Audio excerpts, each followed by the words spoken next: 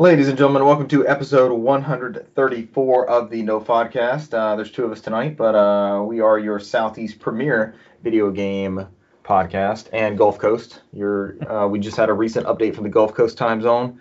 They are an hour behind, I think, or maybe like 30 minutes time zone wise, but we're still the number one there. The rankings are in, the polls are in, the no ballots are being counted there. Tonight, your news are Sega selling its arcade business, but wants more Atlas games on PC 1000 edition. You're going to have to pull up that bit. M.2 SSD support on PS5 has been delayed. Mass Effect Legendary Edition announced. What is that? How to get Google Stadia kit for free. I may have done this. Game Pass adds another perk. Xbox Series X has some hiccups, as all launch consoles do. And Take-Two Interactive is set to buy noted racing industry veterans, Codemasters. I'm Richard Berman, joined tonight by Brant McKee. Hello, sir. Cesar Concepcion is not with us tonight. He could not make it. Illness befell him. He looked at his PS5 tracking and was not sure if he was going to be able to get one tomorrow or even the next day, and he's very unsure of this, and it is making him queasy. We'll go with that. I'm in the same boat. There's a lot of people on Twitter and Reddit and everywhere else saying those that have ordered from Walmart, like I have, they have no shipping confirmation. It's like Walmart, it just says preparing your order, expected date Thursday, November 12th. I'm like, okay, you haven't even shipped it or given me a packet number. I don't think it's coming tomorrow. Yeah, people are still getting those emails about shipping delays. Yep. So who knows, by tomorrow you may get a shipping delay email. It's to be expected, or I might get a delivery confirmation. I'm just like, okay, fine. I guess it's in front of my garage somewhere. There's no telling. There's other more important things going on right now. Console delay, shipping-wise, is not the end of the world for sure. Yeah.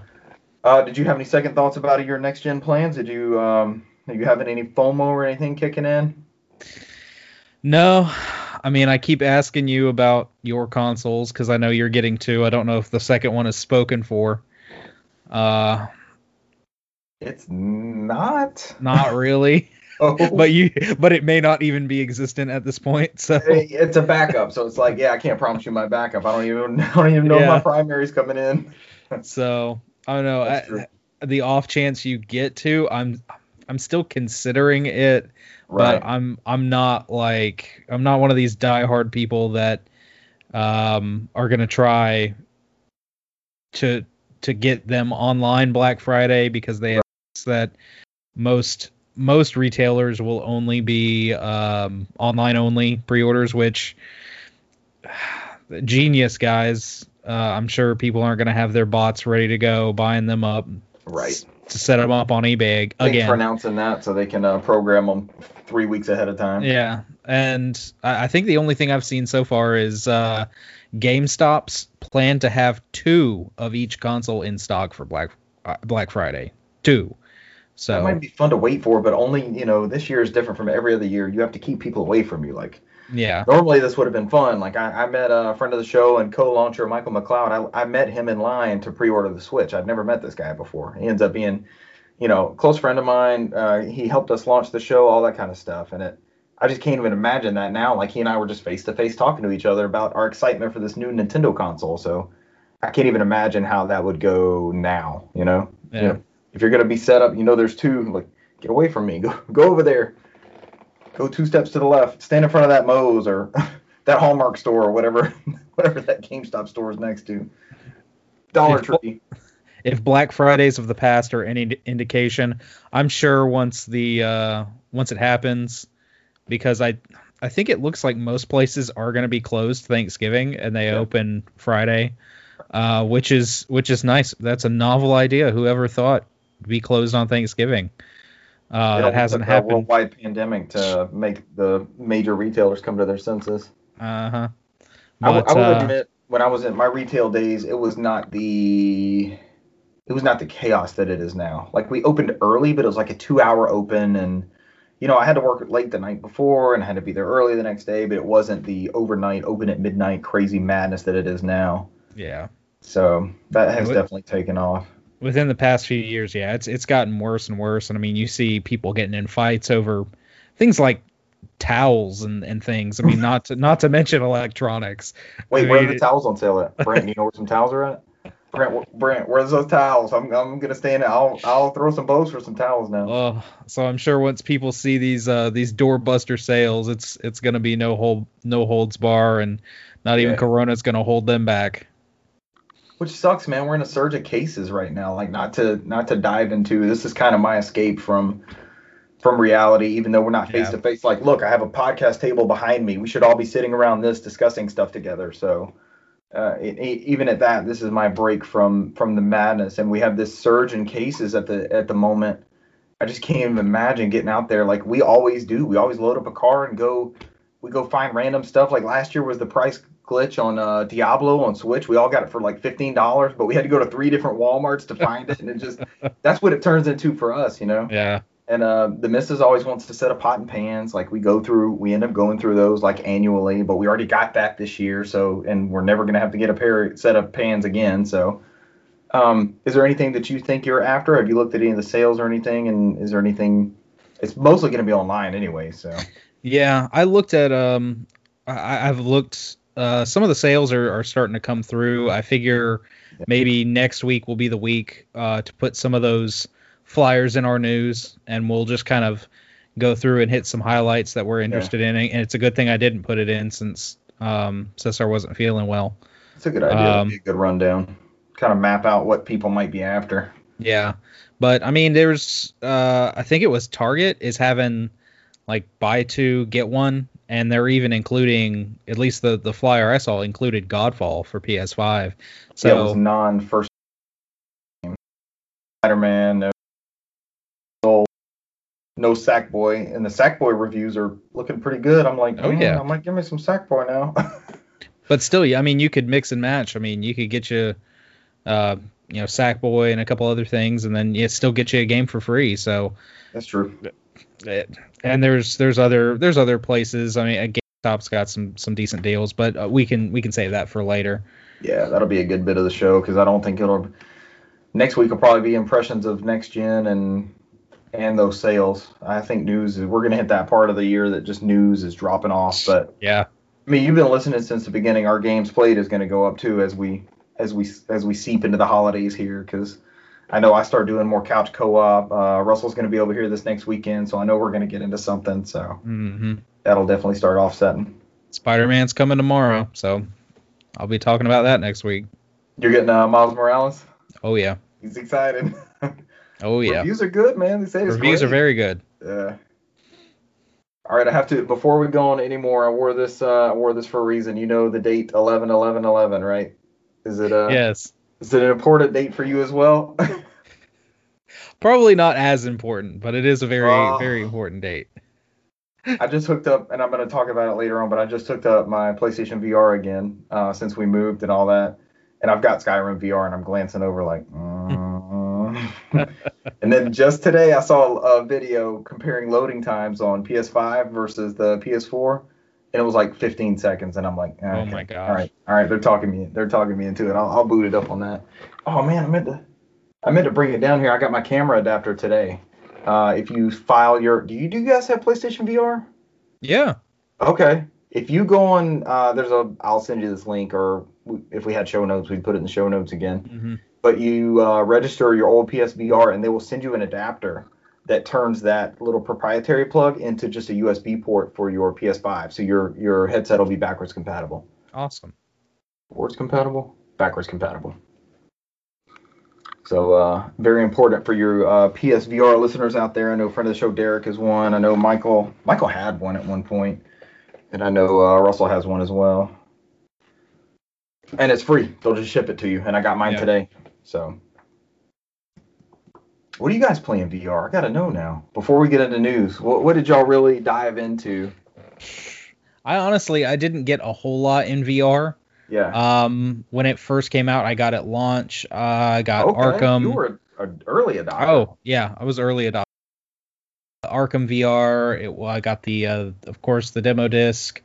Oh gosh, what was it? The I can't even remember what the Rush of Blood. Yeah. That's probably the best VR game that I've played. Oh my gosh, that one's great. It's a good showcase, and you just hand people because when I first started, like when I would have people over to experience it and things like that, because that was a social thing for me.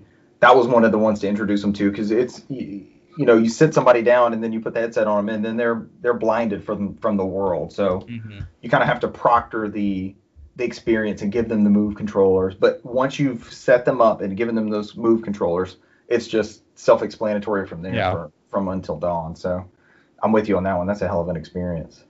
And other than that, I mean, it's a handful of things here and there. The Spider-Man VR, I think, was free. It was free. I played through that too. That one's for a free VR. It's pretty good. Yeah. It was just brief. Yeah, it's very, very brief. I wanted to get Iron Man, and I know Astrobot's Adventure is up there. I need to. That's next for me. Probably, so if you want to play through it the next week or so, I'm going to be launching that. Spider-Man's gonna be on the list, it's gonna get you. But I have heard that the story isn't super long. Yeah. So I might be able to get through it relatively quickly, just depending on how busy the week is. Do you have Astrobot yet? It's $10 right now digital, and I think it's gonna be 15-ish Black Friday physical. But I know you're like me, so you prefer the physical. But I have the physical that I've never opened, so I may just go ahead and get the $10 digital. Gotcha. But that's it's on sale right now. I'm thinking about jumping into it, especially with, it seems like as things are lining up, Astrobot or Astro's Playroom, I think that's going to be my sole PS5 launch game that I'm going to be playing.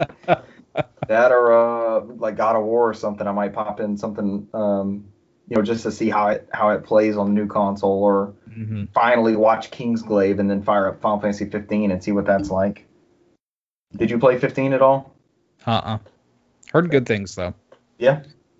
Mixed bag, but it seems like a lot of the people that were negative on it was early on, and they fixed everything after that. And Michael made sure to point out, watch the movie first, then you get some of the backstory and things like that. So listen, we got to dip back into Skyrim before we go to news. You don't have the Skyrim, like you have it started 18 profiles and different systems and all that stuff. I've got. Gosh, I've had Skyrim on several different platforms. I've played it several different times. Yeah. It's one of those where I'm not saying that I've beat it. It's just I've lost so many hours into it. Yeah, that's one of those games you start playing it, you get lost, and then something else comes out, and you. It's so much fun to get lost in the game, though. It's so easy to just very find easy. a random dungeon, and you're just in this dungeon. You pop it in, you start playing it, and it's easy for the hours to just melt away. It's so easy. It is. Then it came out on Switch, and I was like, oh my god, this is just the best thing ever. Yes. Oh. When they showed it on that launch of the Switch, it was just mind blowing. And remember, they denied it forever. They were like, that's just a concept. Yeah. Yeah. That's just, we have nothing to announce at this time. It's like, you fucking showed us Skyrim Portable. You got to give us some details on this. But I'm sure they were ironing out like the Link costume from Breath of the Wild, and was it like Ganondorf's shield, and the cuckoo could follow you around or something like that. And now you can go in your backyard and play Skyrim on a rock or something. I mean, it's on everything. The way God intended. Yeah, it's built into the rock. It runs natively on the rock. And on the actual rock, Dwayne Johnson. He comes with Skyrim pre-installed. Yep, 11-11-11. I can't believe that game is 9 years old. One more thing on Skyrim. I could make a whole episode on Skyrim. I love that Skyrim podcast. It could be the Skyrim podcast. So it's 9 years ago, right? And I love games the way we can look back on them and like remember where we were, what we were doing, things like that. And I had asked for this game. This was she wasn't even my mother-in-law yet. This was my girlfriend's mom. And for myself and my other future brother-in-law, she would get us a game every Christmas. And I was not as heavy into games as I am now, but I still, I think I was burning through Uncharted 3 at the time. But she was like, what game do you want coming out? And it's like, it's got to be Skyrim. That's like the biggest game ever. And as this launch hype build, this is for Christmas, by the way. As this launch hype builds up, it comes out 11/11. I know I have to wait a month and a half almost for the game, and it was excruciating. I'm like, why would I do this? it was like I'm a year into the relationship with the girl. Do I want to tell the maybe future mother-in-law, like, I bought the game, I had to get the game. You got to take the one you maybe got me back. I'm pretty sure you got it.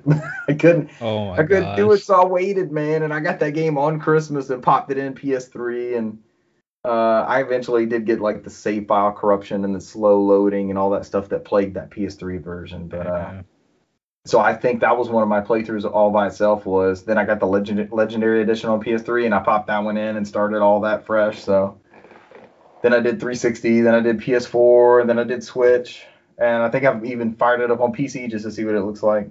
Skyrim's awesome. We should be playing Skyrim. Yeah. We've been talking about games. Why do we even want next generation? We just be playing Skyrim. We did try. My brother and I tried Elder Scrolls Online. I know that's their big hot money maker at the time, or for now. That is their current Elder Scrolls, because we didn't get a native Elder Scrolls this generation, did we? Last gen we got Oblivion and Skyrim. All we got this generation was Skyrim ports and Elder Scrolls Online. But it just didn't. Oh God, forget about this. Perish That's the in thought. Switch too, isn't it? Yeah. Very mobile-esque in its in its tactics. All right, is that all? Am I done waxing poetically on Skyrim in my Skyrim shirt? Yeah. I purge. We might need to compare later on shirt sizes, because I'm getting ready to purge some more game shirts. But this one survives every one that I try to go through. I'm like, I can't get rid of my Skyrim shirt. I listened to the soundtrack today. I was really feeling it. All right, we got to move on from Skyrim. Sega is selling its arcade business, but wants more Atlas games on PC. There's a little bit of intricacy to this. I haven't read this exact news story. This comes from GameIndustry.biz and Rebecca Valentine. Sega Sammy sells arcade business Sega Entertainment to Genda Inc. Company says arcade suffered due to COVID-19, expects extraordinary losses for fiscal year related to the sale, which makes sense, and translate to the tune of $191 million. So I guess the big overall summary of this is you will not see the big Sega name plastered out on the actual arcades. This almost has nothing to do with us, correct? This is mostly a Japanese. It's mostly Japan. We didn't have these to start with. This isn't going to affect the Sega games in Yakuza or Shenmue that are already in there. I can patch those out of your Dreamcast game. But and Sega will continue to make arcade games. They will just not be Sega retail outlets, from the way I understand the story. Is that what it sounded like to you? Yeah. I totally forgot the Sega Sammy was still together. Like, I thought once Sega kind of bounced back, they sort of took that mantle, but I guess that didn't happen. So what's the second part of that, Brent? You added that from Gematsu. So the second part, the Gematsu article from Mr. Sal Romano, is that Sega wants to release more Atlas catalog titles through various platforms following success port of Persona 4 Golden. And then Sega Sammy, president and CEO, it was during a financial results briefing on November 6th. As for Steam, while we have been actively releasing Atlas titles on PC, we felt that there was much potential there to put out a direct port of Persona 4 Golden for PC. And the user's response was far beyond our expectations. Yeah, shit. It's like Sega does this thing. It's almost like they stop themselves from making money. Right. Kind of. Right. Because from most of what I've heard about Persona 4 Golden on Steam, it's not something they really wanted to do. Right. It was just kind of. Well, it was on a dead platform. You couldn't play it anywhere except for Vita, and then the original went on PS2. So it was, I don't think I would have selected PC, but as far as like going out mainstream and getting it on as many platforms as possible, it's not a demanding game. Mm-hmm. PC was the best way to go. Yeah, and you would think that with the success they saw, because it was within a couple weeks.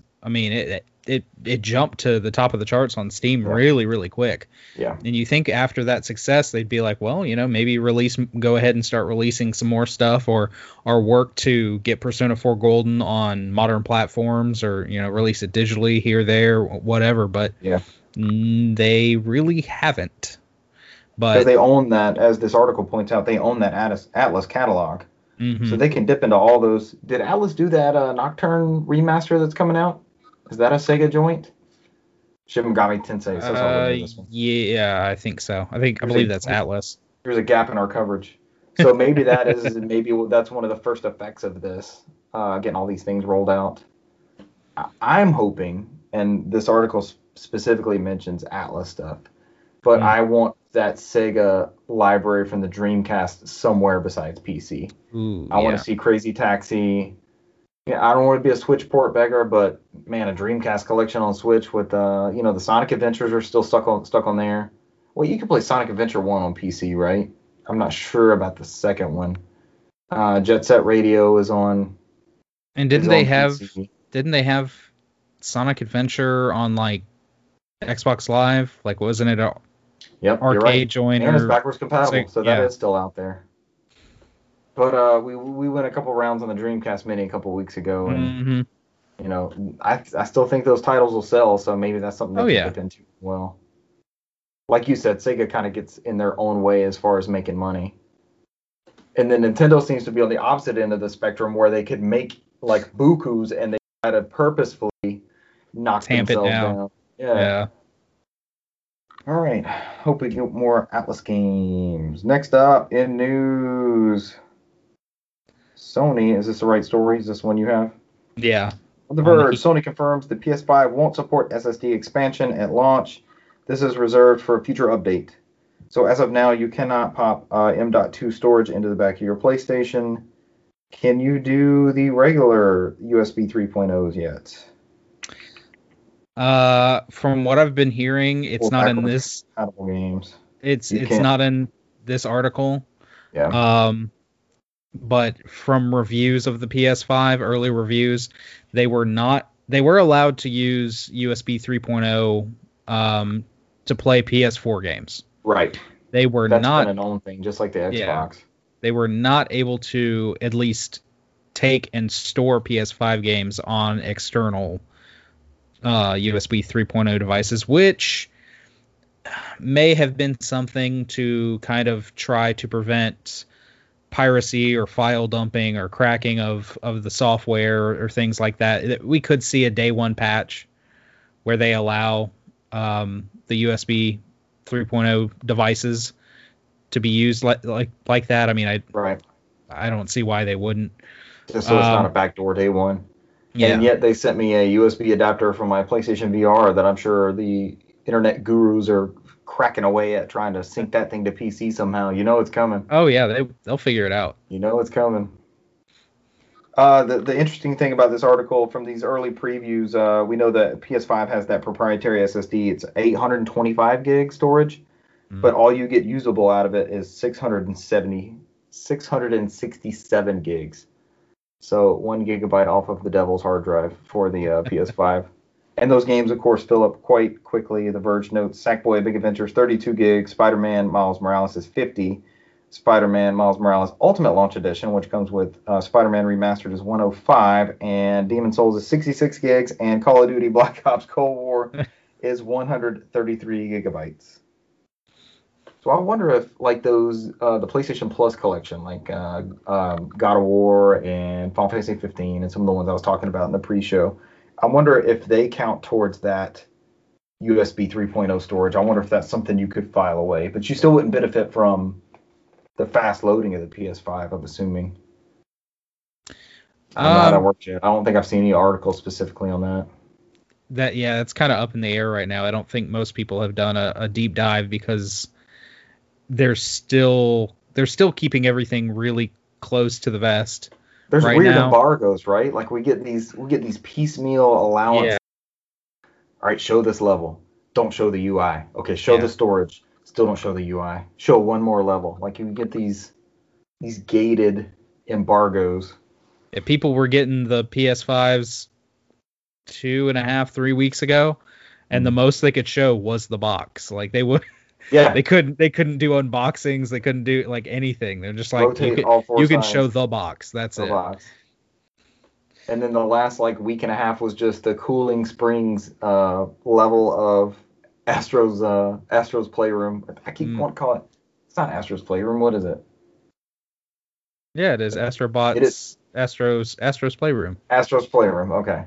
Because there was Playroom that came with the PS4, and then Astrobot Rescue Mission, and now it's Astros Playroom. That is, we got there. We arrived there.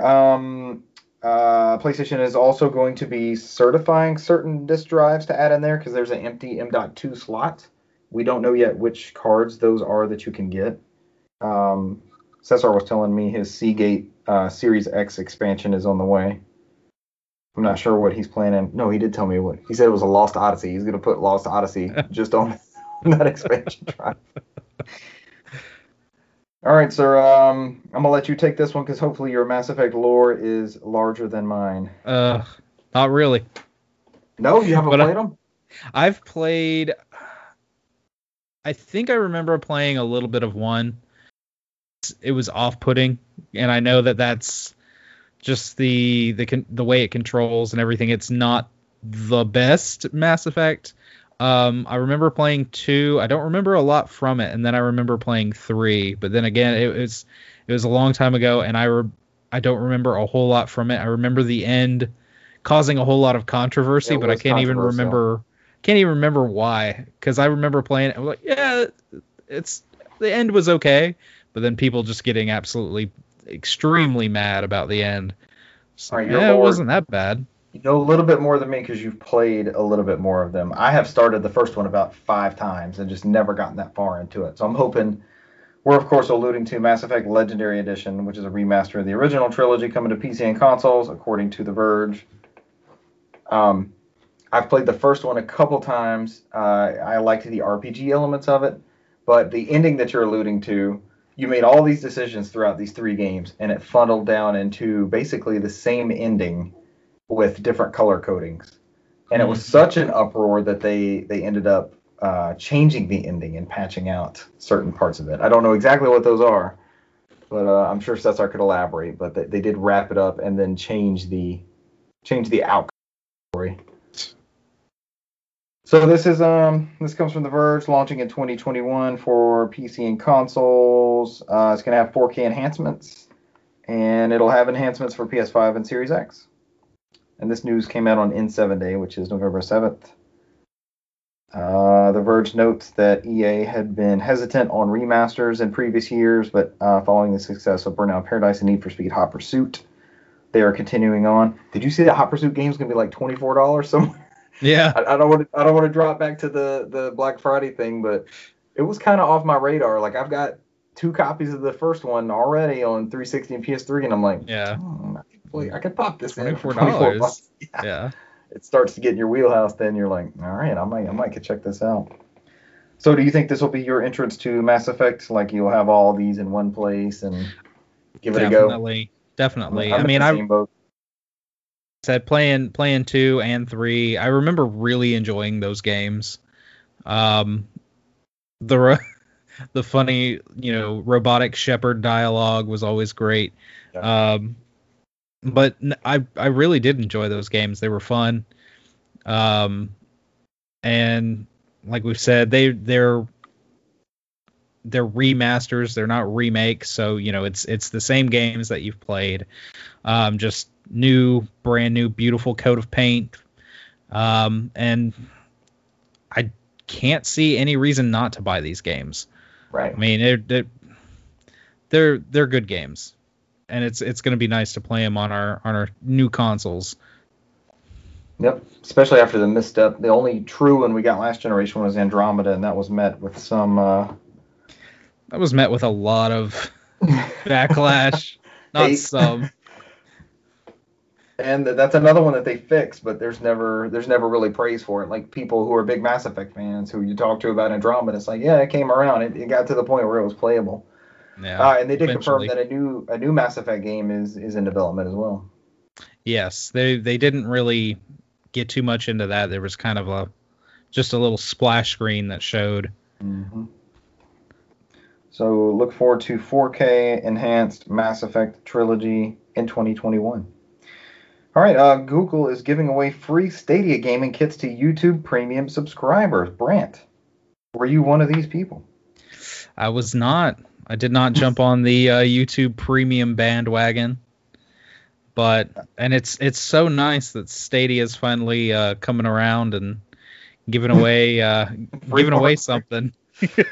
All right, so I actually did take advantage of this. Oddly enough, and I noted this to Cesar, we were texting about it. I got the invitation to get this free stuff the same day I got my Amazon Luna invitation. So I don't know if they knew something was in the cards or.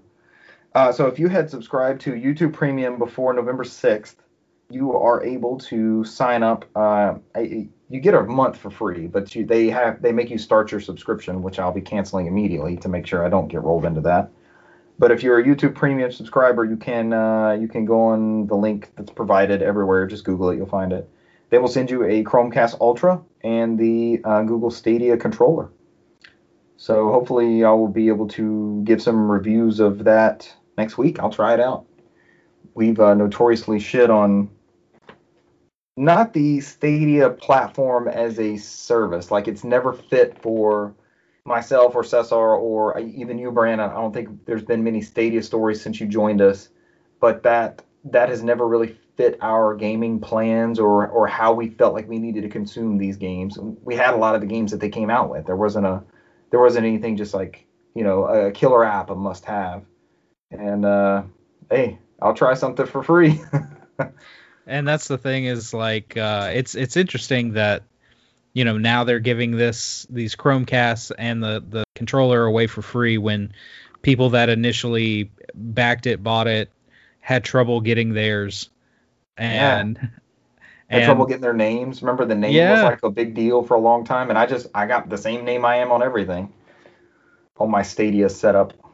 But no, even if it's free, I will buy this, and you will too. We'll buy the same games on different platforms all day. But to buy a game platform that I didn't ever truly own, nope. And you know me, part of signing up is the $10, their subscription or whatever, but the first month is free. You get free games with that pro membership. So I will definitely be trying out whatever's free in that catalog, whether that be Destiny or I think a shooter would be something fun to try, but it won't be anything I'd pay for. It'll be a demo of something or something that I can just fire up. And I am curious. I've never done the cloud gaming. I want to fire it up and see what it's like immediately. Well, I've done xCloud. So xCloud was pretty good. xCloud was solid. It had its moments where we could dip every now and then, but it really depended on your connection. Yeah, you're able to still do it. You have an Android phone. You've been tempted to dip back into xCloud at all? At some point. It's time, just like everything else, right? Yeah. All right, so did they say when that promotion was going to end? I'm looking, but I can't. Their 1 year anniversary is coming up next week, according to The Verge. I do not remember Stadia. It's been a year? I know. I thought it just limped out of the gate. They must have been in early access for a while. Yeah. It's interesting. I mean, is this like you said, maybe it's to try and get support and get talk about it just because Luna's a thing and it's coming around, or hopefully this isn't kind of the Google nail in the coffin. Yeah, the clearinghouse effect that they wind up having with a lot of their other ideas, where keep it around for a little while and then it just slowly goes away. And what do you mean, Brant? We're recording this on Google Glass in Google Hangouts. They do go through some ideas, though. We did it on one episode before your day. We went through all the. Somebody has like a Google graveyard. They just list all these things that Google's killed throughout the years. So if you're a YouTube Premium subscriber, check your email and get your free equipment. If nothing else, you're out nothing at the most. $10 if you slip up and let them charge you one time. Alrighty. Do you want to do this Game Pass Ultimate perk? Yeah, so this comes from Tom Warren at The Verge. So Xbox Game Pass Ultimate subscribers can get a new little perk. They can get a free month of Disney Plus. So Microsoft is adding a free month of Disney Plus to Xbox Game Pass Ultimate subscribers this week. Obviously, it's good if you have kids. There's a lot of Disney movies, but then they've got a lot of the other IPs, of course, the Marvel movies and everything. And The Mandalorian is an awesome series. It's going on now this week. We'll have episode 3 of season 2, and so far season 2's just as good as season 1. Good to hear. And let's see, you need to redeem the offer by March 2nd of 2021. You got a little while. And then once it expires, Disney Plus will be priced at $6.99, or and that's per month, or $12.99 for a bundle that also includes Hulu and ESPN. Which is still a good bundle in of itself. Go ahead. Go ahead. I was just going to say that, and this is after they've added the EA games, and they just recently came. They just Game Pass just got flooded with a bunch of EA's IPs, and there's a lot now. It's a great catalog. Because I paid for EA Play 1 year, I just didn't get as much out of it. But now with it being added to Game Pass, that's a whole nother level. You've got Black on the original Xbox. You've got Dead Space. You've got the original that run of Mass Effect games. Mm-hmm. You've got all not your absolute current FIFAs and Maddens, but I think the most current Battlefields are in there at least. Because the newer Battlefields, they just want to get you in that ecosystem. So it's another perk. I have taken advantage of the Spotify Premium 6 month. I did that with Xbox Game Pass Ultimate. And my 6 months trial just ran out, but I let it go. They got me. I let it go. I'm hooked. I'm in Spotify. Like, we're on Spotify. That's how I listen to our episodes when I go through them. And I love the sync that plays on everything. Like, I can be listening on my computer at work and then log off and pick up my phone and immediately hit, it's right there, right where I left it. And there's just some really cool features with it. The Verge notes you also get a free trial of Discord Nitro, Funimation, and Postmates Unlimited. And I cannot claim this joke. I saw this on Twitter, but someone mentioned wait until they can get their healthcare in Xbox Game Pass Ultimate. You get a free month of Aflac. Coming soon, yeah. 1 month of coverage. Or, pill trials or whatever. They can get dangerous. Ask your doctor about Xbox Game Pass and Physinica or some crazy. If your Game Pass experience lasts more than 4 hours, consult a doctor. Holy shit. That one's pretty good, man. We made a good bit out of that one. All right, so Game Pass Ultimate keeps getting better. Even if Brent doesn't want the fun to stop. The Xbox Series X seems to have a disk drive problem. This comes from Polygon and Patricia Hernandez. There are multiple videos of clicking, whirring, and more, she says. Seems like a lot of the systems just will not take a disk. And then as they receive it, it starts whirring really loudly. This happens. There was the smoke drama that people were freaking out because they were throwing their vape pens in there and letting them smoke out the top looking like a smokestack. But that ended up just some weird thing. Yeah. Did you watch some of these videos? Because one of them's a Series S, and it's just making this weird, loud hum. What is it doing out of the S? It's the second video. Watch that second video on there. I wonder if we have some good audio out of this one. I see all big boys on the story. Yeah. The first one is just the first one's just an Xbox Series X, and it does a lot of clicking. Oh, I hear it. That is a S. A brand new system Make sure it doesn't say anything that does not represent the views of No Podcast. No, yeah, they're clean. Man, it sounds like a metronome. Yeah, that's not a good noise. It's not, but this is bound to happen when a new console launches. You're gonna have these weird one-off things that pop up, and this might just be its launch issue is clicking disk drives. Well, yeah, I was in retail when the 360 systems came out, and we had 4 total at launch. We had 2 of the Pro and then 2 of the Arcade. It just came with it didn't have any onboard storage. It might have came with a memory card. But they did. They had those tiny little memory cards, like 512 megabytes. Yep. You had to buy your hard drive separately for the Arcade version. But 2 of those came back, one of the Arcades and one of the Pros before Red Ring of Death. They didn't work. They got those things out of the door so fast. But then the problem is, this is going to happen. It is what it is. They're covered under warranty, that kind of stuff.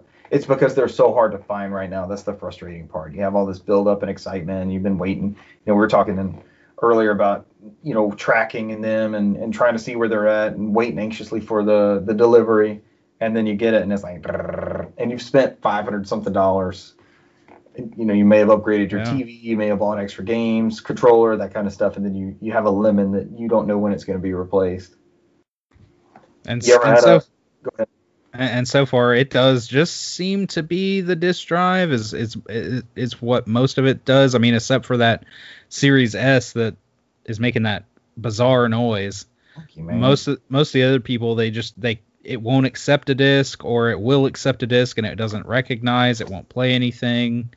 So, and this was also after we found out that you have to connect your Xbox to the internet in order to set it up, which was a big thing that they got dinged on last generation, that Sony just obliterated them on. And you can set your PS5 up immediately without an internet connection, but this, for I guess it was everybody trying to set up their Xbox Series systems up at the same time. Xbox Live went down yesterday, and people were just sitting there, and on the screen you'd have that little circle, and it would not do anything. Bricked for the time being. And people were so upset. I mean, it's understandable. I mean, yeah, you pay $500 something, like you're saying. Mm-hmm. You do all this prep work, spend all this money, and then you get this thing, and it doesn't work. But here's the thing: it's brand new. It just came out yesterday. We're all beta testers. Everybody that bought every single one, you're basically a beta tester. Yep. The curse of the early adopter, right? Mm-hmm. More concerning, I did see this, and there was a lot of arguments online about it. We're kind of game preservationists on this podcast. We always push for consumer-friendly access to your content and licenses you've purchased, or how can you play the physical media that you've bought. We had that discussion about Stadia. Is it going to be around if you buy Assassin's Creed Valhalla on that platform? Are you going to be able to play that in 10 years in some capacity? But people were installing Xbox One X and Xbox 360 games, and if you set the system into an offline mode, within 10 minutes, it will tell you can no longer play that game. It is applying some sort of active DRM on the title that you physically own. You own that copy of Gears of War 2. You're just popping it in there to install it to the hard drive to play, even offline. And it is I don't know if that's something they're going to address, but it's funny, the comparison you made is what I was reading online as well. This is the Xbox One that they were talking about releasing. These are the type things that Don Matrick caught so much shit for in 2013, is presenting, how he presented that console and its features at the time. I still think it was a way ahead of its time as far as what it was going to do, but it was the attitude of having that online check and having DRM, and then the infamous, what about our people overseas who may not constantly have an internet connection? We have a product for you. It's called Xbox 360. Mm-hmm. So just anti-consumer things like that, and it's not out there yet, but that's going to start being the buzz in the next week or so when these things are found out by more people. And that's the thing is, I mean, people that live overseas, people that live in rural areas that may not have the best internet connection, or they probably have that HughesNet crap Yep. Satellite internet that works half the time. So and hey, maybe that's all it needs. Maybe it's just that one ping, and they'll let them play. It'll let them play Lost Odyssey in 120 hertz like Cesar's dreaming of doing. But I mean, heck, what if some utility company's working outside and they clip your internet service, and you're like, well, whatever. I can at least play my Xbox, and then you go and try and play your Xbox, and it's like, no, you can't play that title. Right. And you're like, I got the disc in there, but it won't matter. I own this, I promise. I hope they address that.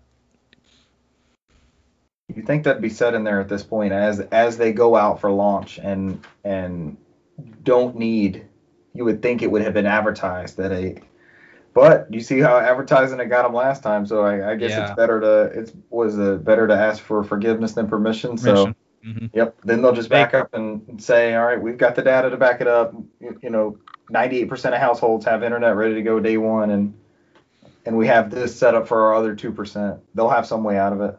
Yeah. I was hoping Cesar's is still being shipped to him. I was hoping he would have a couple impressions of it. But no, I know friend of the show Michael has his. He was playing Gears 5 on it, I believe.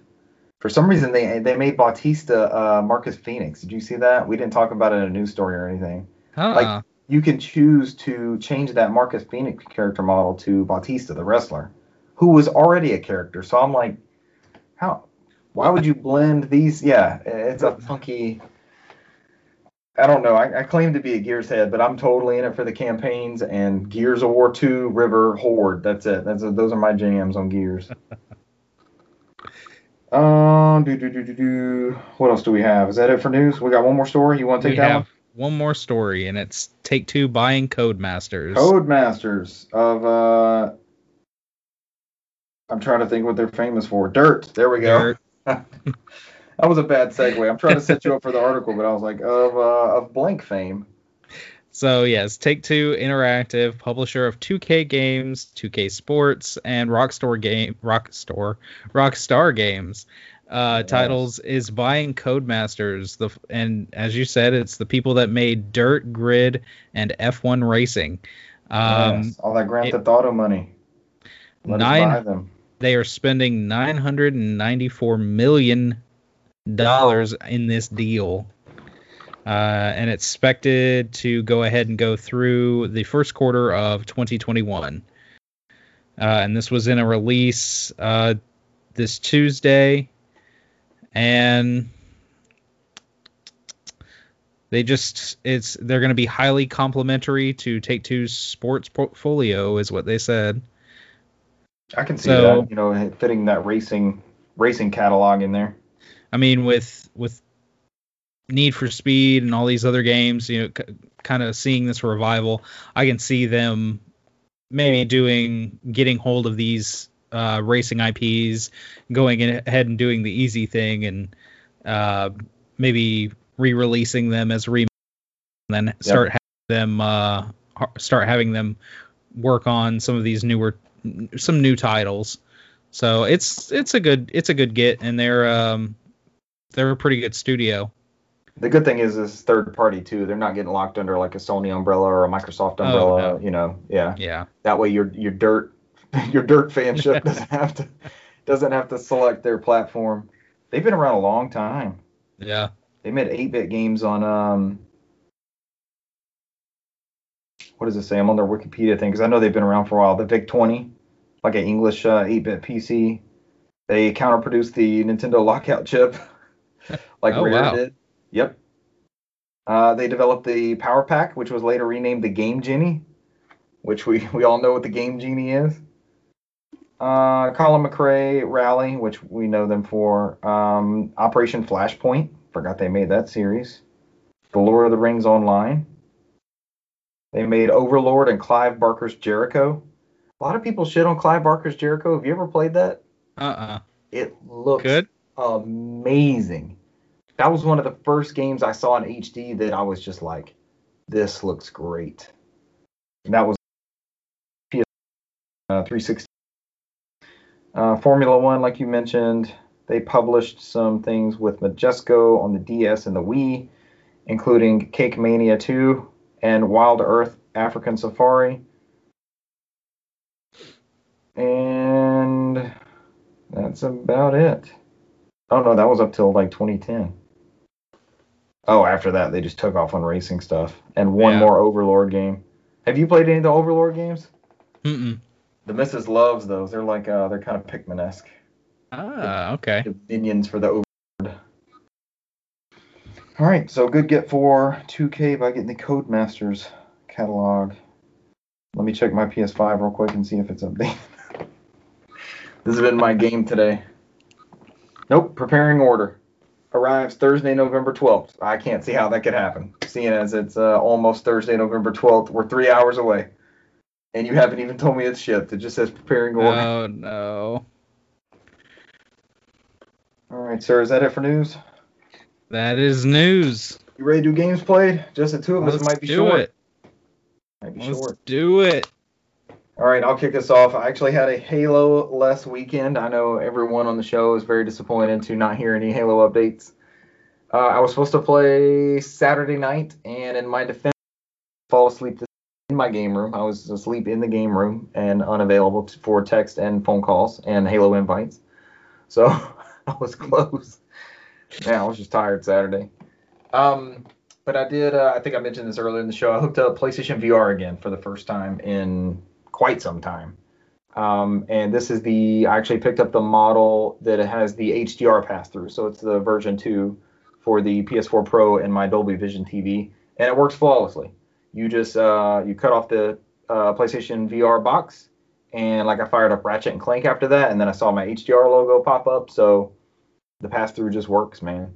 And it sounds like you've gotten away from it too. Like I know I haven't hooked mine up in it's probably been 18 months or so before I even did anything in VR. But I forgot how magic it is, man. PlayStation VR is just really freaking cool. It's hard for it to be accessible to a lot of people once you have it. I like the low cost and the fairly low barrier of entry. But it's just isolating. You have a family like I do, and it just, it's outside of just playing games where you're sitting there on a couch with a controller. You're locked into that thing. You're in the helmet. You got the headphones on. The version 2 has like a headphone jack in the back of it. But if you can commit to that immersiveness, there's no other experience, I don't think, that comes close to that. And the game that I tried out, and I had recently played it and recently had it fired up and loaded, was Star Wars Squadrons.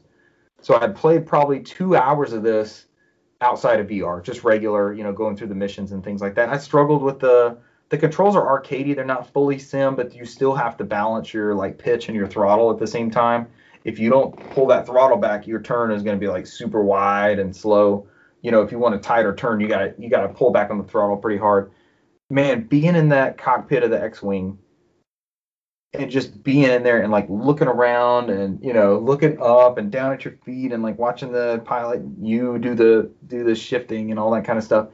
The controls, just like the way the immersiveness works, where it feels like you're actually there and moving around. I had no issue with the controls. Like I even mentioned on the podcast when I played the tutorial campaigns, I failed multiple times. Like I just couldn't do what they were asking. I couldn't put together where I needed to go and like what the right thing to do. They're shooting at you and you gotta roll and do all that kind of stuff. You feel it inside that helmet. Even with the I don't know if it uses the Move controllers. I was just using the DualShock, but you feel that control element like it takes over. And even the things outside of the actual flying of the X-Wing, there's a mission briefing, and right before that you meet your 2 new squad mates, and you will look around in the hangar that you're in, and they're working on stuff behind you, and you look over there and they're lowering an astromech droid down into another X-Wing, and there's just these things going on in the background, and they don't loop. It wasn't like an FMV playing in the background or something, where you just you would see these same little mundane, or a Skyrim guard, going back to Skyrim, walking the same, like they all had these set things that they were doing, and I was in the hangar. I was there. And I didn't have to select a person or go to my droid or my X-Wing or my mechanic or anything. Like I just watched and listened and like looked around at like sparks flying and people working in this hangar and stuff. And I was like, holy shit, I'm here. And I had done the same thing in the static game outside of VR, and it was Man, it was nowhere close. And I already thought that game was a good value. I think it came out at 40, and it's already been 25 on Amazon. I think it's gonna be 20 at Best Buy on Black Friday. But if you haven't done that, if you haven't played any of that one yet, Brant, that's a VR showcase, man. It's something else. Famously in Star Wars scenes, you'll have these briefings around like a dial, and they'll have like a hologram come up and give you the mission briefing and all that. Dude, I was there, and it's in VR. So if you lean in, if you lean out, the scope changes. Like you're at that table, and those change. If you look to your right, and there's somebody there, and it's just everything's to scale. It was incredible. I was hollering out loud. I was like, oh my gosh, oh my gosh. And I was flying and looking around inside the cockpit and stuff. I was back, man. And I remember raving about VR when we first got it and hooked it up, and we were doing all sorts of YouTube videos, and there's all kinds of content out there. And there's the AAA. I still don't think they've crossed into that AAA space. People tell us about Astrobot. We both gotta fire up Astrobot and try it out. But Star Wars Squadrons, man, I was in there. I was in that game, and it was awesome. I played 2 missions in that, and again, it was almost like I was playing a different game. It was just so much more immersive, and the controls made sense. When you're looking around and you feel like the pilot will shudder and move, and you'll see the stars changing as they go into warp speed or whatever they call it in Star Wars versus Star Trek. But you see all those changes, and you're in that environment. It's just way more natural to control inside that environment. And I've always liked, like, when you first get one, you start going through all this content, all these videos and demos and that kind of stuff. To me, the best ones were the flying games. Like there was a Call of Duty Jackal mission or something. Did you ever try that? Yeah, that was I do great. Remember that one. It was that one was awesome. It was awesome, and it was so short, and it was just this snippet, and you were like, man, if I got a full game like this, I would play the hell out of it. They did so well with it. And I think one of the Battlefronts had like a Star Wars VR experience of it. I want to say I think it was Battlefront 2. They added some VR. Yep. Or something you could download and play on the side. But this is more of a tech demo. This is the full game. From what I can tell, I picked up my campaign from when I was playing outside of VR. Like, I think the whole thing is playable. And this is the way to play it. When you get this game, you guys are a Star Wars family, right? Oh, yeah. Yeah, well, you said you're watching Mandalorian. When you get this game, do not play it just on your TV. You'll be doing it a disservice. I got out of it. I took the helmet off, and I was just like, and I did get sick. I never get sick from the flying game. Something about the flying games feels right. Maybe it's because you're in the cockpit and everything else is moving around you. I think that's what it is too. But I took the headset off. I texted my brother. He's further than me in the campaign, and he hasn't played it in VR, and he has a VR also. And I was like, dude, stop what you're doing. I'm actually thinking about going back and playing those 2 prologue missions that I struggled with, and picking them up again, because they were a lot of fun. It was a really good introduction to that game, and playing those in VR, because the scale of those first 2 missions is very different from the 2 missions that I played. So it would be worth experiencing those things in VR again. It was awesome, man. God, it was good.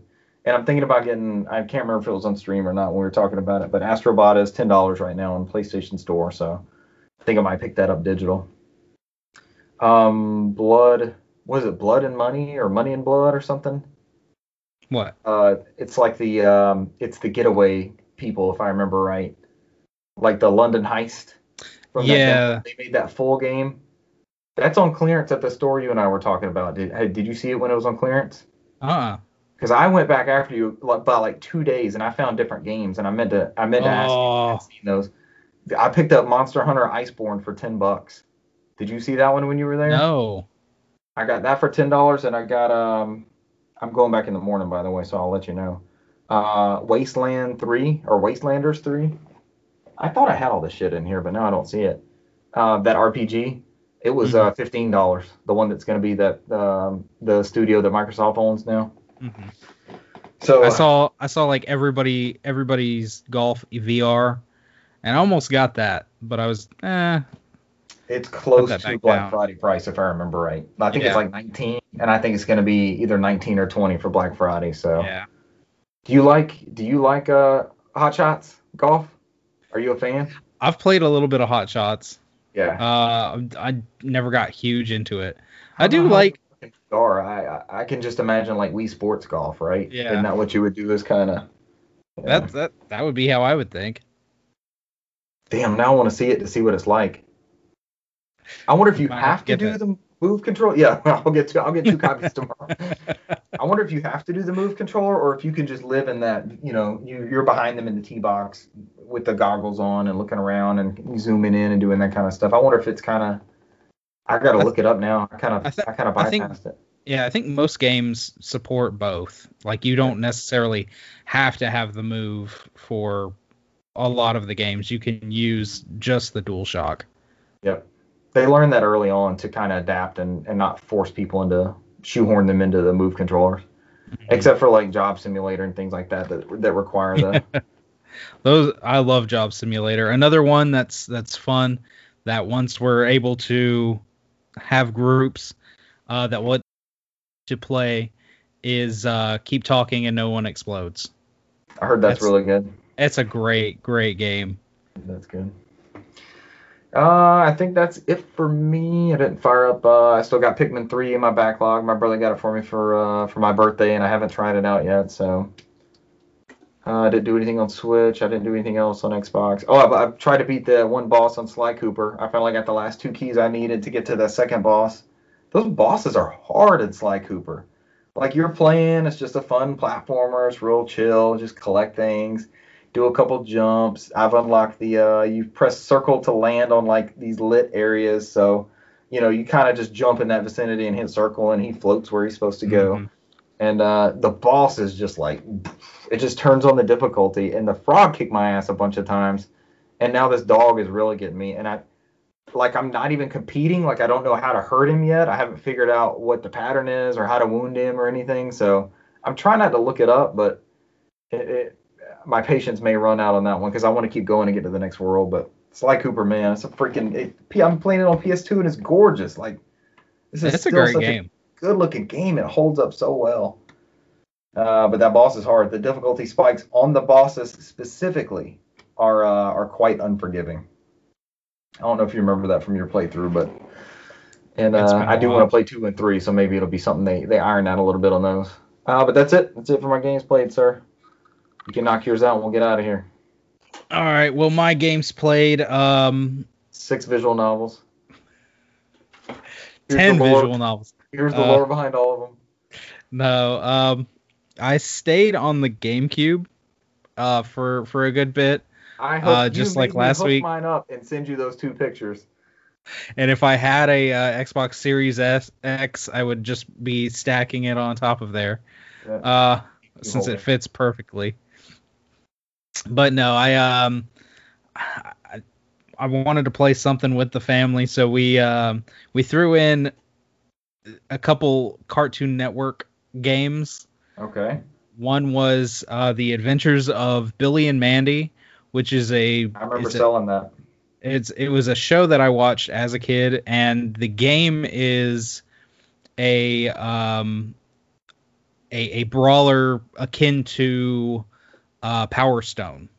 So I mean, you've got changing stages, you've got your different characters, there's items and stuff that are popping up, different wacky items like a freeze ray or a TV gun that shoots just screens, and then you collect these orbs. I think they call it like mojo, to build up a meter, and you can fill it up twice.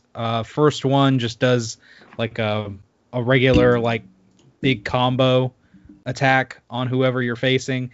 The second one, if you fill it up all the way twice, does a big special attack, which is just an immediate KO.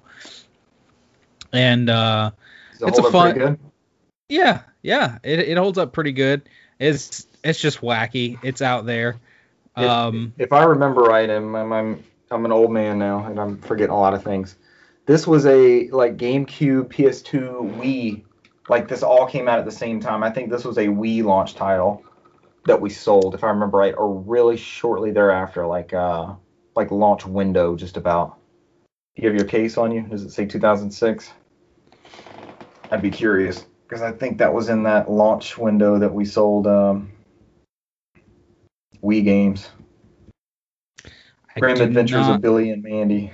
Yeah, I do not remember the cases behind me here. I'm just looking it up real quick, seeing what when it came out. PlayStation 2, GameCube, Game Boy Advanced, Microsoft Windows, and Wii. Yep. 2006, September 25th. September 25th. Okay, so the Wii one would have been like November 06-ish.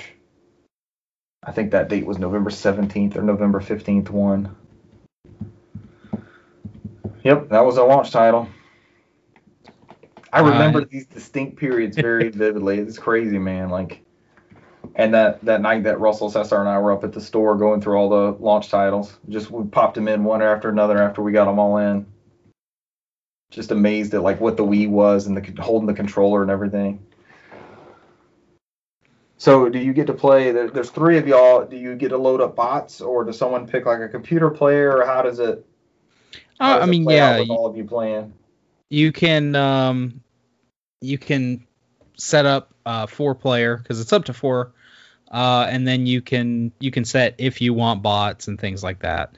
But it's we did 3-player. We didn't add any bots, but there's crazy stuff that happens, and like there's one level where it's one of the characters' houses.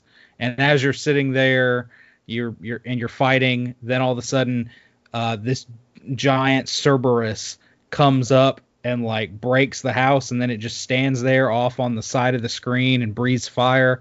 And you can actually, it's got like a seat on its back, and if you like jump on the house the right way, you can go over and get on its back and can kind of control it and have it shoot fire or try and bite one of the other players. Oh, that's fun.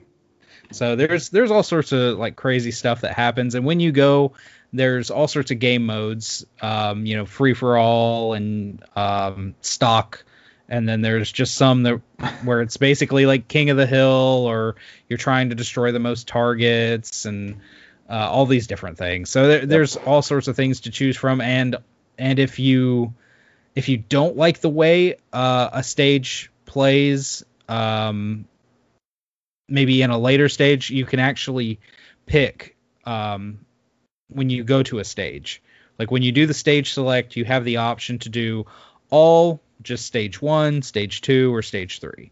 So if you just like what I was just talking about, if you just want it to stay at just the open front yard and the house, you can do that without having the giant Cerberus come through and mess up everything. Oh, cool. Or you can start at that point and just have the giant Cerberus breathing fire on everybody immediately. So it's up to you. But 20 interactive arenas. I'm looking it up. This is a high voltage game too. They make good games. Yeah, it's fun. I bet that cell shading looks good too, doesn't it? Yeah, it's held up pretty well. Cool. It's like I would say hidden gem, but there's one retro game person who's kind of honed in on hidden gem and made it a little bit of comedy. Grim Adventures of Billy and Mandy. So other than that, we went to, like I said, another Cartoon Network game, also on the GameCube. We did the Teen Titans game. That one was also 2006. Came out GameCube, PlayStation 2, Xbox. And that one's more akin to like a, I'd say like a Baldur's Gate or something like that. Ooh, go on. Where you choose, you have the 4 main Teen Titans. You've got your kids. You've said you love the Teen Titans Go. Yep. I'm original Teen Titans. This is my kind of flavor. These are the OG ones. So you start off the game, and at any time you can plug in a controller and press start on that controller, and another person can jump in as one of the other players. Yep. You can freely switch between any of them that you want.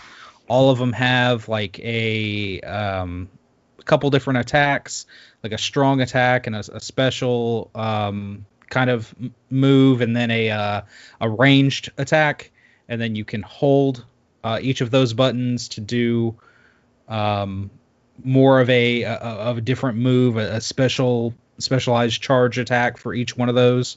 Mm-hmm. There's special like there's a big like super move you can do, but only if you get a certain item when it appears. But you go through, and like I said, semi Baldur's Gate style, where you have the different just colored circles under each player to indicate who's who. Yeah. You're running around, the camera follows you around the space. You're fighting all these different enemies in the area, and then you just kind of keep advancing through and doing the story. And the story revolves kind of around the villain.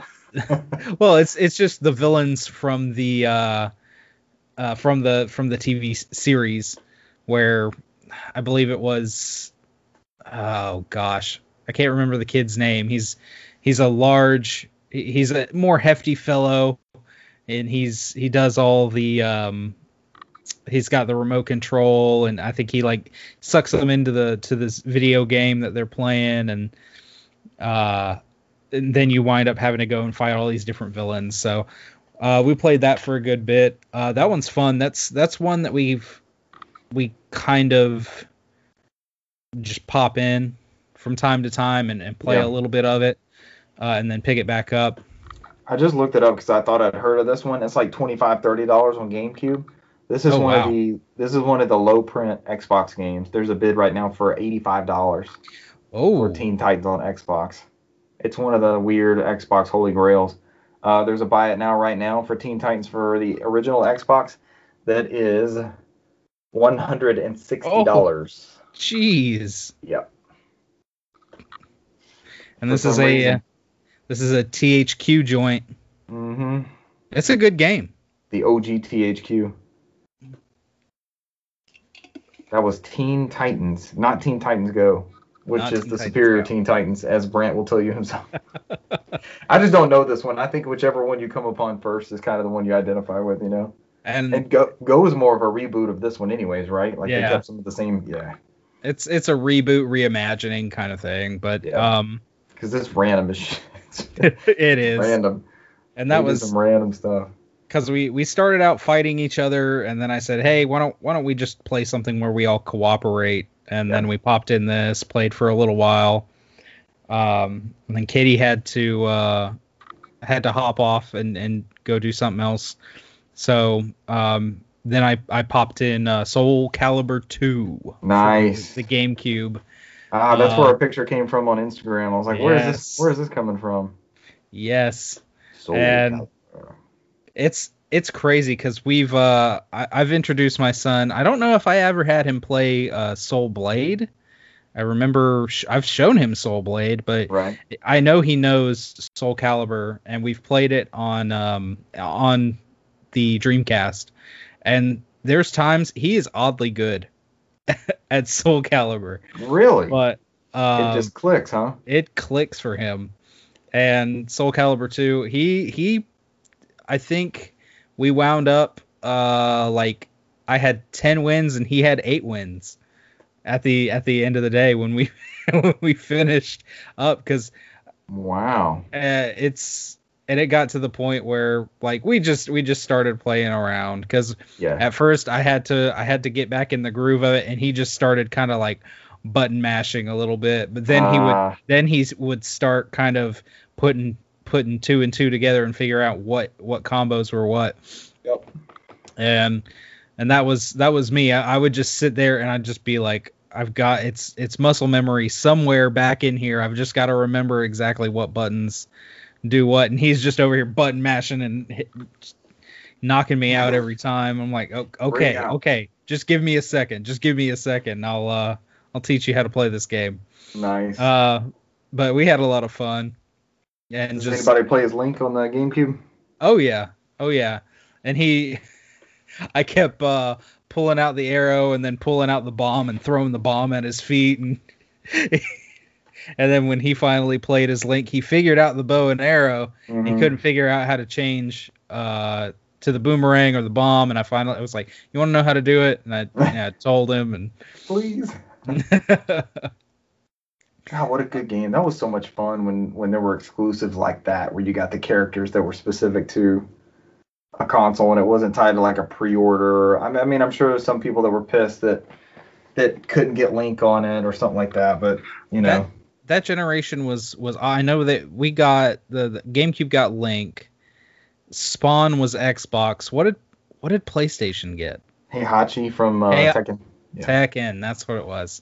And then all I remember was PS3 360 was Darth Vader, Yoda, And depending on Yoda. your yeah. Yeah. They try to keep it going, but that was just such a, and then you could get either character with DLC, so that was that Yeah. era. It didn't really matter as much. And if I remember right, the GameCube one was the best-selling version of that. Oh yeah. Yep. And that was an amazing game. I played the heck out of that game. It plays really well on Cube too. And it still looks amazing. You played all these on the CRT, I'm guessing, the Toshiba back there? Nope. No. Nope. You had them on the high def. Yes, I had them on the 24-inch right here behind me. Okay. All right. Because I've got the Kaiko adapter for HDMI out, and it's great. Progressive scan to right here to this HD. Nice. Yeah, it's beautiful. Makes it's it look pretty absolutely clean. beautiful. That was that image I just took on my phone. I didn't capture it or anything. I took that picture with my phone. Yeah. Looks sharp. It is. It's amazing. And then the last game that I've been playing all week, just to have something to fill the gap until Spider-Man gets here, was No More Heroes. Oh. I went ahead and bought No More Heroes 1 and 2 last week. Mm-hmm. I started last week, a week ago, and honestly, I could have been done, but I did not have a chance to play yesterday at all. But right now, as it stands, I am at the last fight, because if anybody hasn't played this game, you work your way up the ranks of the deadliest assassins. You start at rank 11, and this is just a very, very crass, very bloody game with a lot of character. Travis touchdown. It does not take itself seriously. There's a lot of love for a lot of different games and other things in here. It's a different game. It's more kind of like I guess if you'd have to put a game style on it, it's very kind of hack and slash style as far as the main game gameplay goes. It's a Suda joint, isn't it? Is it a Suda game? Yeah, I thought so. So you get that kind of humor. And I am just under 10 hours into this game, and I mean I'm at the last fight, and the story isn't very long. The biggest part is your progress gets gated every fight, because you have to there's an entry fee in order to advance in the ranks. So you wind up having to do all these little mini games or different. In the game, there's a job postings place, and then there's kind of this assassination thing where you can go off and do side jobs.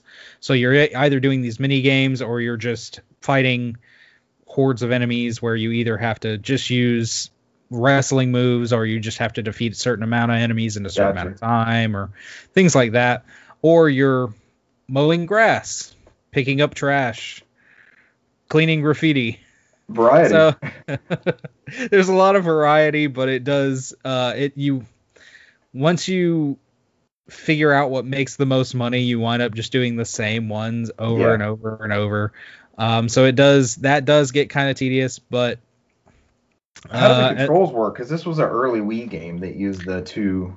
Yeah. So how does that work on this one? And that's the thing, is I haven't really tested to see if the Joy-Cons have any of the motion control. They actually might, considering some of the other Wii titles that we've gotten on the platform so far. Right. I've either played TV mode with the Pro Controller, or I have played in handheld. And either it just way, works fine with the either button mapping. Either way, I think that these may be the button maps for the PlayStation 3 version that we got. Okay, I even thought those required the Move controller. So I don't think so. DualShock. That's pretty cool. So this is literally, I mean, you're just it's kind of normal controls. You have, both sticks. Left stick controls your walking. Right stick controls the camera at times, or it's your kind of like a dodge mechanic. All the rest of the face buttons are your attacks. Then the triggers, well, it might be for your recharge, like the left left shoulder button is for your recharge and stuff like that. But the other things, because what you're talking about is when you went to recharge the control, or your beam katana. Your beam katana was your weapon in this game, and it had a battery. So when you would go to charge it, because it would have a battery on the right hand side of the screen, and as you would use it, it would go down. Go ahead, Brent. I know where this is going. Go ahead, Brent. So you would have to press the button in order to go into charge mode and sit there and waggle your Wiimote like crazy.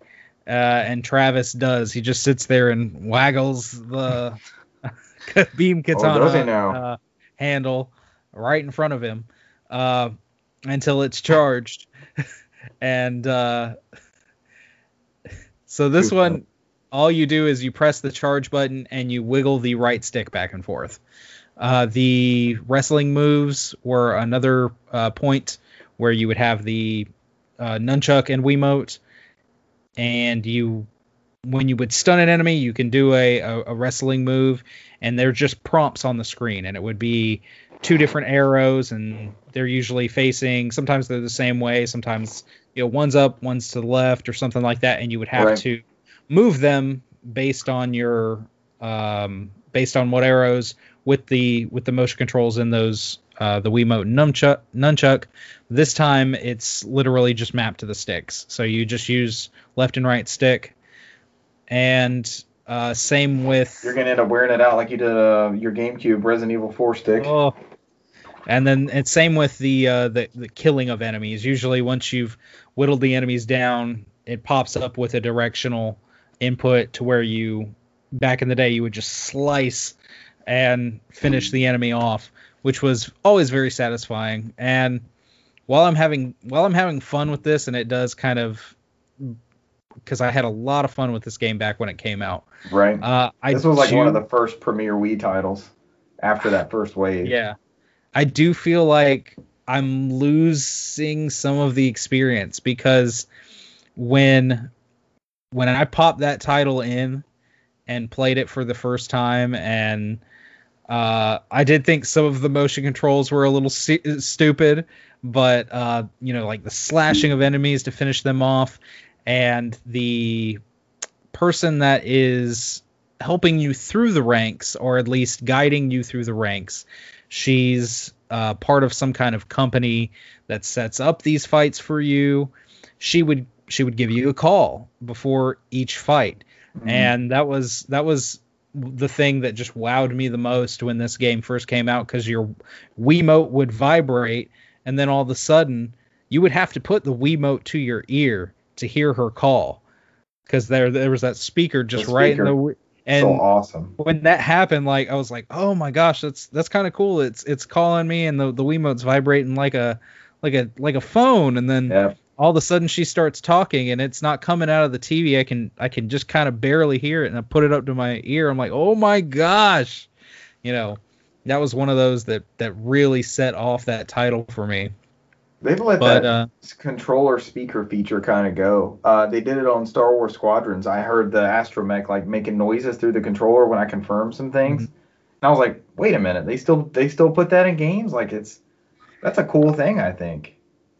Well, the PS5 will still have that have the speaker in the controller, and I know we've heard that in some of the show-offs of Astrobot's Playroom. Yep. Or Astro's Playroom. Astro's Playroom. Astrobot's Playroom Rescue Mission VR, the PS5 launch title. So, I know we didn't. I didn't put it in news because I didn't think it was really that relevant. The HD Rumble feature. Somebody has plugged up the DualSense into their computer and programmed the DualSense to play. Was it like Doom's Gate or something from the original Doom? Just not through the speaker, just through the haptic feedback. The tension and the feedback. Oh, yeah. That's cool. So I mean, that's pretty cool. And does it play Doom? Technically, it plays Doom. And I mean, heck, the Joy-Cons they've had that. I believe it was Mario Party. When it's your turn, it makes like a little sound that comes from your Joy-Con, and Joy-Con doesn't have a speaker on it, and it's just that motor. The way they've got it sounds like it's making like a little note, and it is. It's just that the way they have it configured. So it'll be interesting. People use the Joy-Cons to their fullest. It's basically only Nintendo games, right? Yeah. Do you think that some of the DualSense features will be similar? For Astro's Playroom to be such a showcase for it, are we going to get another? Are we going to get, that's kind of a tech demo of sorts. It's packaged in there. I don't want to say tech demo because people are really enjoying the game, but it definitely is meant to showcase the controller alongside, PlayStation history. And that's the thing is, a lot of people are saying that's the biggest thing about the PS5 is right. how much the DualSense really just feels next gen, how it puts them there. But the people that have taken the DualSense apart, the mechanisms for the adaptive triggers, if some of those parts were to break, that would be odd. But they've even shown off that you can go into the settings, turn it off. You can adjust the haptic feedback, the intensity, and things like that. And I'm wondering. I mean, we heard a lot about HD Rumble when the Switch first came out, and then once it just kind of fell off. And the same thing. I mean, the PS3 and the Wii had those little speakers in the controller, and after a while, and even the DualShock 4. I mean, I know Ghost of Tsushima, you use the wind, you can hear the wind blowing coming from the controller, but it was nothing I really thought about, and it didn't add to that immersiveness. It's just like back in the day when Rumble was such a new feature, and I go back to sometimes we pull out the Nintendo 64 and play on the N64, and I'll pop that Rumble pack in. Right. And we'll play a couple rounds of GoldenEye or something, and I literally have to think about it the next time I play, because I'm like, did the batteries die in this thing? And then I start playing and I have to focus on it, and I'm like, okay, no, it is Rumble. It's just because it's been built into so many other controllers that it's not something I think about anymore. I mean, it's just like, it wasn't a standard back in the day. Yeah. It's I'm playing Halo. I got hit with the grenade. Oh, I blew up. Yeah, my controller's gonna rumble. I'm used to it now. It's just kind of ingrained. I don't think about it a whole lot. So hopefully with as high praise as it's getting, it is revolutionary, and it's something that kind of stays. Yeah. And it's not going to be that gimmicky kind of thing that a lot of these things wind up being, where it gets used for about a year or in a lot of first party titles, and everybody else is just like, I'm not going to do that. It falls the wayside. Yeah. Because I'm with you. It does seem to be the most next gen feature, and that's kind of what we're looking for, right? Is a new way to interact with games. Like I felt that way when the Wii came out. I felt like that was new. So, I had three systems that could play Call of Duty 3 when that system launched, and I got the Wii version because this was a new way to experience first person shooters. Did time tell that was the best way to play that game? Probably not. No. But that was it was a new immersive way to experience stuff at the time. And some people learned what was high voltage we were talking about. Weren't they the conduit people? I get like high voltage and high moon and some of them all mixed up.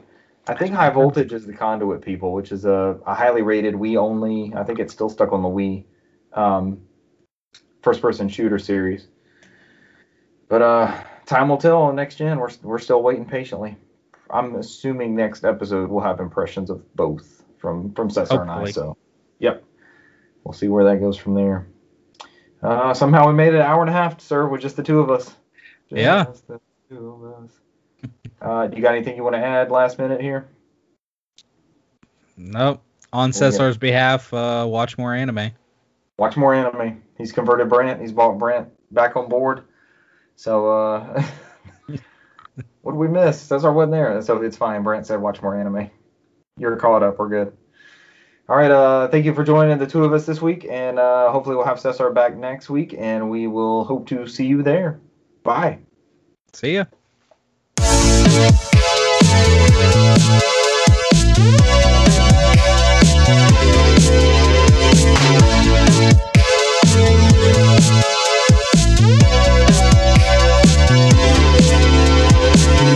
You at least know of them? I saw the 4. Did you add to the 4? Yeah. Oh, God. How many more? Not too many How more. Many more? How many more?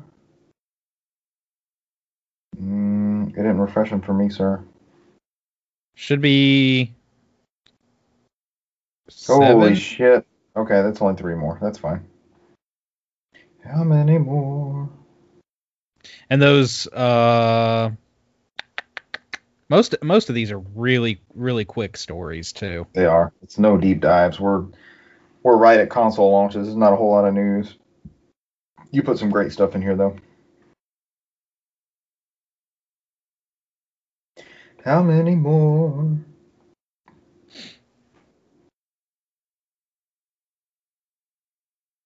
Rebecca from GameIndustry.biz. She's a senior staff writer. I thought GameIndustry.biz was just like press releases. Oh. Not tonight, apparently. Not tonight, baby.